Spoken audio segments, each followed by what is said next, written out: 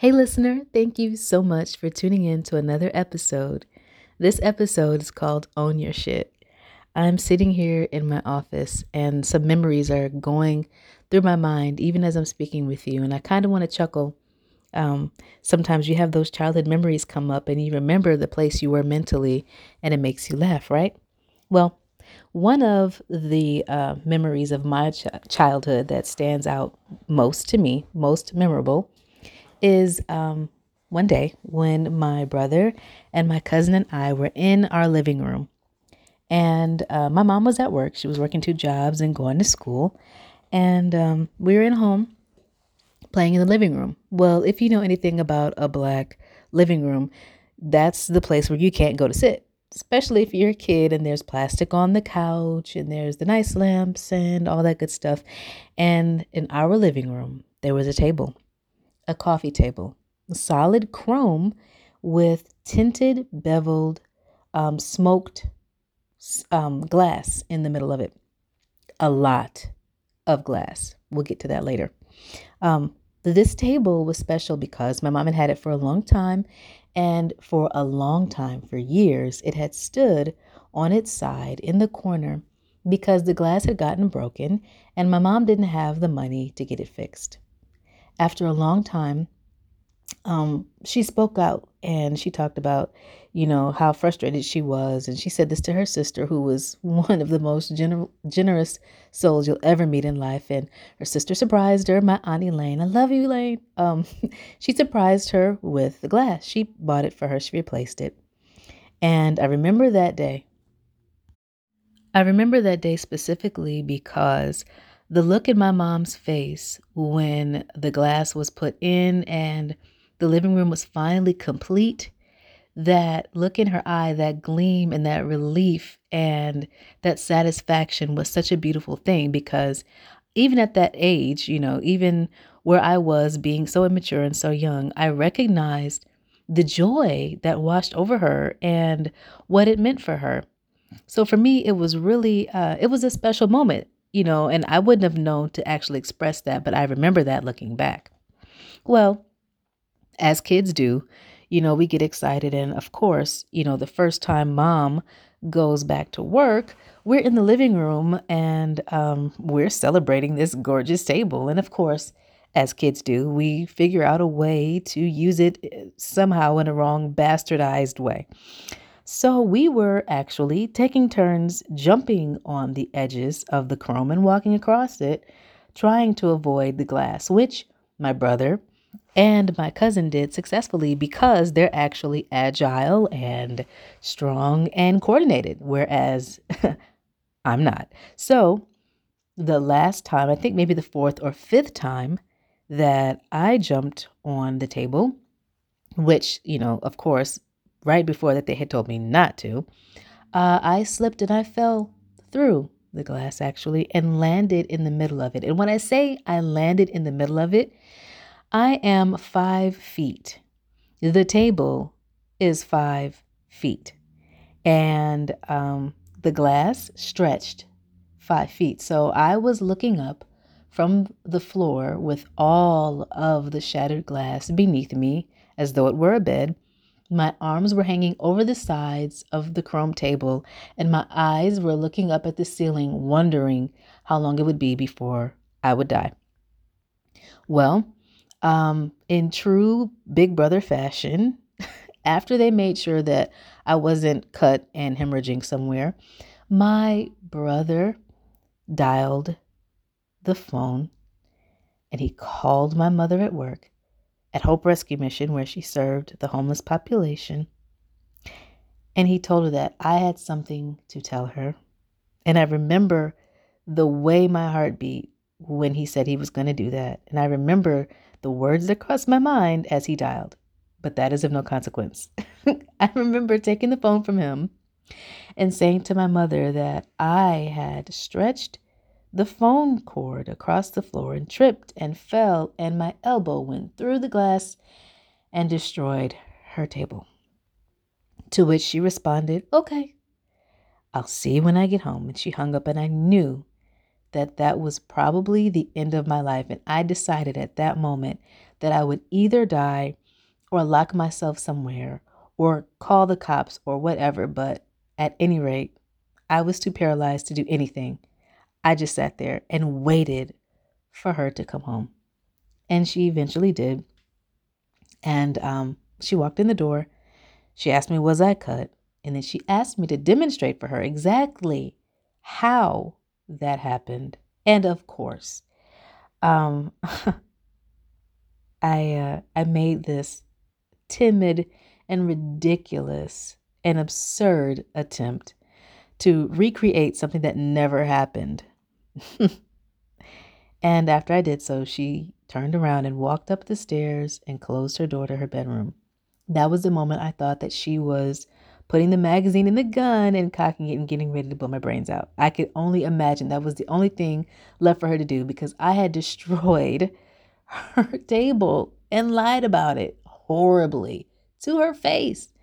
Okay, so my mother's not, she's not a gun owner. At any rate, listen, I was scared as hell. And that was my response. What was worse than my response was the lump in my throat, listening to her tell my aunt on the phone that her table was destroyed. And the way that I felt in my gut, remembering how her face looked when her table came home and it was complete, remembering how she talked to my aunt on the phone for hours and expressed her gratitude and laughed and the joy that emanated from her from this wonderful gift. And here I was, the one who had caused this awful, awful thing to happen. I knew instantly that she went upstairs and closed herself in her room to avoid, strangling me. And I waited for a while, expecting that at some point she would just come in and spank me, whoop me, ground me, take something, just do something and make this pain go away. But no. She left that responsibility and that weight on me. And that was the most painful and the most healthy and the most humane thing that she could have done, because it was the biggest lesson that I have learned in my life. Remembering how she felt and knowing what I had done and receiving over and over and over again in my conscience and replaying that moment in my head taught me a lot about myself and living with myself through that situation, even at that age, was something that I will never forget and that I will always cherish because she gave me the opportunity to grow, learn the hard lesson the hard way. So, with tears in my eyes, puffy face, and snotty nose, I listened to her explain to my aunt what had happened. And it wasn't much longer after that. It wasn't a very long length of time that my aunt replaced it again because she had the means. God bless her. And I remember every time I passed that table in the living room, that spike that went through my heart when I glanced at it. And I remembered what I felt about myself when I looked in the mirror that was actually hanging on the wall not far from it. And I told myself that I would never, ever be in that situation again. And once I was a grown woman and my mother moved thousands of miles away and I was behind at least 5 locks, I told her what really happened. And we laughed about it, of course, now because I'm an adult or whatever. But I remember, I remember the looks on my brother's face and my cousin's face when they listened to me tell this ridiculous lie and how they hung their heads when they walked away. Looking back on that as an adult, I am so grateful for all of the lessons I learned from that. Because though, it was a long time ago, those impressions, they've never gone away. I wish I could tell you that I've never told a lie from that day to this one, that I've always been honest and upfront and totally God, totally truthful from that day to this one. That, my friend, would be a lie. um, we have traumatic events, we have fear, and we have life. And for whatever reason, because we're human, we come across circumstances and situations where we are fearful, and fear of losing someone, losing something, or fear of pain leads us to this crossroads where we can either tell the truth or we can throw the rock and hide our hands. And depending upon the weight of the situation and the depth of the consequence, we may just find ourselves doing the latter, throwing the rock and hiding our hands, blaming it on something else, lying or putting the responsibility elsewhere. And it's in those moments that we shrink and we steal power away from ourselves. We put ourselves in the position to be weak and not necessarily vulnerable, but open. Vulnerability is where you as a person are willingly sharing and placing yourself for a moment in someone else's hands. Um, and that's actually a loving thing for you to do. We're afraid to do it because we don't trust or we're afraid, right? And so we hide. We hide ourselves behind lies. We hide ourselves behind shirked responsibilities. But whatever it is, we run from it.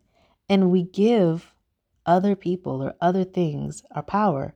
But when you're vulnerable, you're saying, this is me and you'll take all of me. I own me and I have the power to show you me, or I have the power to close myself off. But I am owning my shit and I am being vulnerable because I stand behind it. And I stand behind my product, good or bad. That is vulnerability. And you're giving the other person the opportunity to accept or reject you. But you're also letting them know that by no means are you backing away from any ounce of who the fuck you are. Well, I lost myself in life, in pain, in trauma after trauma after trauma, and you've had them too. I'm no special case. But I put myself in positions where I didn't necessarily teach people how to treat me in the best ways. And so I found myself in many instances and cases where I was traumatized. And so when confronted with something that looked like pain, I was going to run. And some of my running looked like lying or hiding or avoiding, right? Creative avoidance. Or, like just like you do or many other people, it's, oh, I forgot. I didn't know. I thought you knew.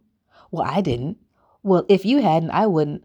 All of those things, all of these excuses that we make, all of these lies we tell, or all these ways that we avoid owning our shit weaken us. They deplete us of our power. The only strength that we have, the only thing we control, the only thing that we own is us.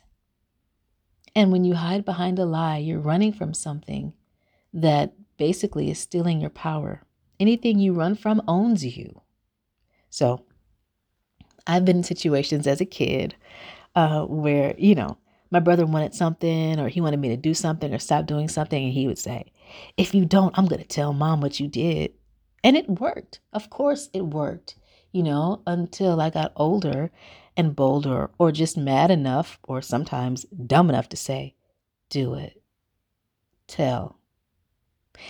The first time I remember doing that, I remember the look on his face where he was like, what?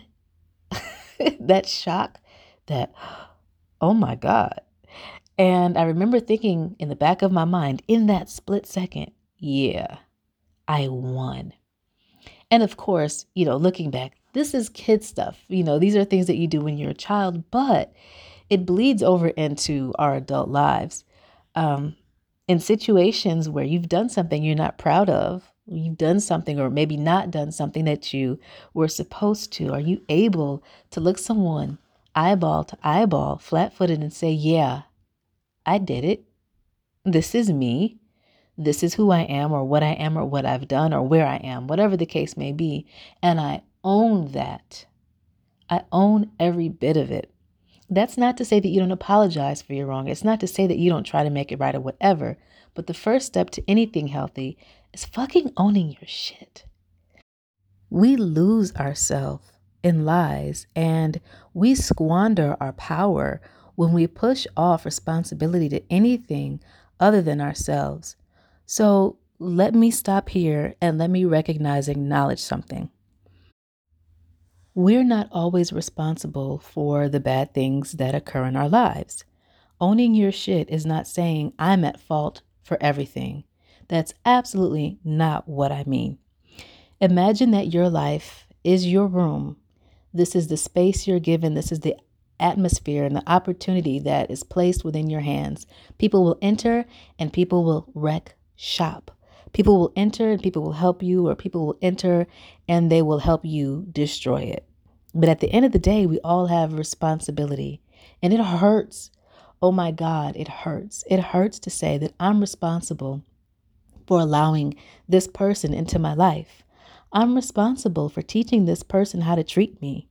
I'm responsible for not seeking help, or I'm responsible for believing what wasn't true that I might have known in my heart wasn't true about someone, or I'm responsible for what I have done to someone else, where I didn't have the education, where I didn't have the support, where I didn't have the tools to do what was best. I wasn't healthy.